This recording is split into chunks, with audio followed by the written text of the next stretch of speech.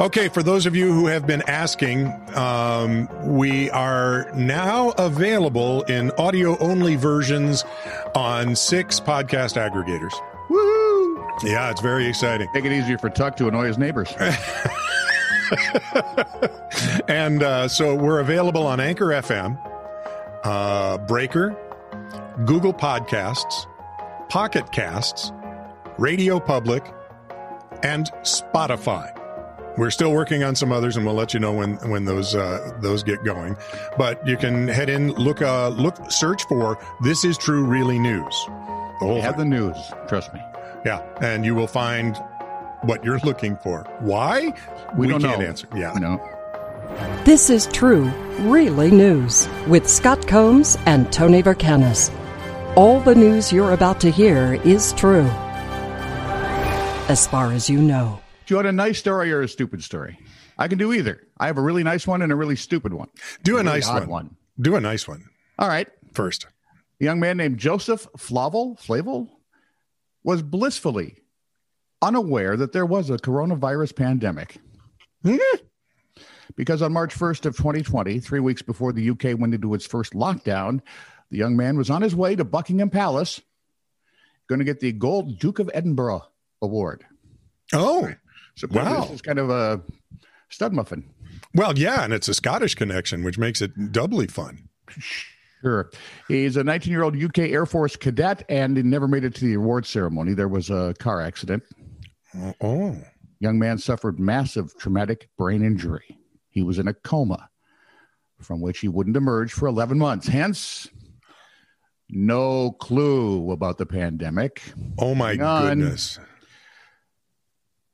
Flavel actually caught the coronavirus. Oh, of course he did. Twice. Overachiever. And he didn't even know one of them. The first infection, he was still in a coma. Second was as he was showing signs of life again. And he wished I know, he you're was thinking, dead. Yeah. What? Can we please stop rolling this downhill? His mom said in a public statement he's been following commands. He's now able to move both of his legs, and he's answering yes and no through blinking. And the most amazing step, she said, is that he's still got his incredible sense of humor. And then some bad news, of course. It's the coronavirus, so his family can't actually go see him. They have been talking to him on video calls, and his aunt says he lights up whenever he sees parents or friends on screen. That is sweet. That's a great Thank story. you. I like that one. I did too. This is from the Lexington, Kentucky Humane Society on Facebook. Uh-oh. And I quote, Uh-oh. "You know what's crappier than a room full of litter boxes? X's. Allow our cats to demonstrate your disgust for your ex with our smear campaign.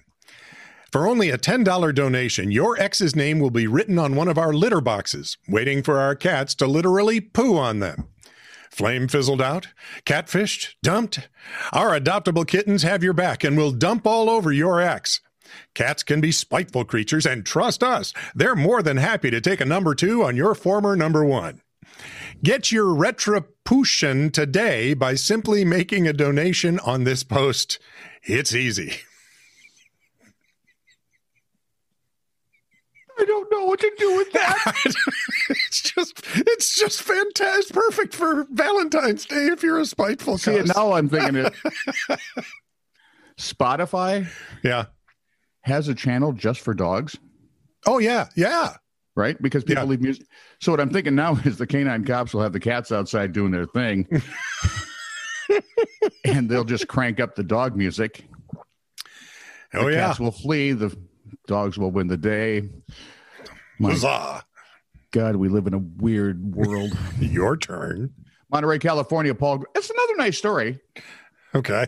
I just can't find weird, nasty, ugly, disgusting ones like you. Well, But I will, pleasant, trust me, I'll pleasant keep looking. stories are fun. I love those. Paul Grisham's in Monterey, California. He lost his wallet back in 1958 in Antarctica, no less. Yes. One, why would you go to that place to lose your wallet? Yeah, I'd rather lose my wallet in Hawaii You know, somewhere in the Bahamas. or Cancun. We've both been there. Either way. And of course, it's a very long time ago. So imagine he was there. He's a meteorologist, naval meteorologist. He was there Okay. helping some private scientists with Operation Deep Freeze. So they were in the right place. Naval meteors? naval meteorologist. Yeah, but he studies naval meteors. No, Okay. he studies naval weather. If he were a naval astrologist, then he'd be naval gazing. Boy, that was a weird way to go. Good job. That wasn't forced at all. Having all but forgotten about the wallet, imagine his surprise when it's returned 53 years later. Inside, rather well preserved, he found his driver's license, which I'm sure he needed a lot up there. Down there? Which one? Depends on which way you're facing. Had his Navy ID card, and what I'm sure he's really upset about is he didn't have his beer ration card because that was in the wallet. Oh, holy Pete, he hadn't had a beer since then. I'll bet he has. There was also a guide for what to do during an atomic attack, a chemical attack, and a biological attack. Oddly, no mention of any money, so I can't slip the cold hard cash line in there, which is a little annoying. But I got the naval gazing, so I'm happy. His, by the way, wasn't the only wallet recently recovered there in Antarctica. A new wave of scientists were there, and in 2014, as they were doing some demolition, they were destroying things on Ross Island. Yeah. Researchers discovered a bunch of things that had been lost and sent them off to Stephen Decato. Why? Yeah. What the heck is he getting all the good stuff for? He and his daughter, Sarah, have earned a bit of a reputation as finders. Oh. So they hop on social media, they do this and that, and with their magic, bingo, the wallet's returned. Well, that is sweet. I love that. And all the way from Antarctica. Story. Yeah, it is. Wanted to use that cold hard cash line, though. Yeah, well, darn. You could have just thrown it in and then said, well, no, there actually wasn't any. I do that a lot. But it wouldn't have been the same. All right, fine. When you have your heart set on that and have to end up with naval gazing, it's just... I'm still trying to work out the naval meteors. Lost in translation. I understand what Tuck is saying now. And not a moment too soon. Yes. Warning label. If the product has needle, thread, or rotating part, carefully wrap the child's neck, hair, or fingers, causing suffocation injury.